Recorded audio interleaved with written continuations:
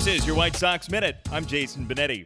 It took 3 franchises, 6 years of Pro Bowl, and exactly 1,800 minor league at-bats, but Nicky Delmonico last night put his first career major league hit on the record, and it came in a White Sox uniform.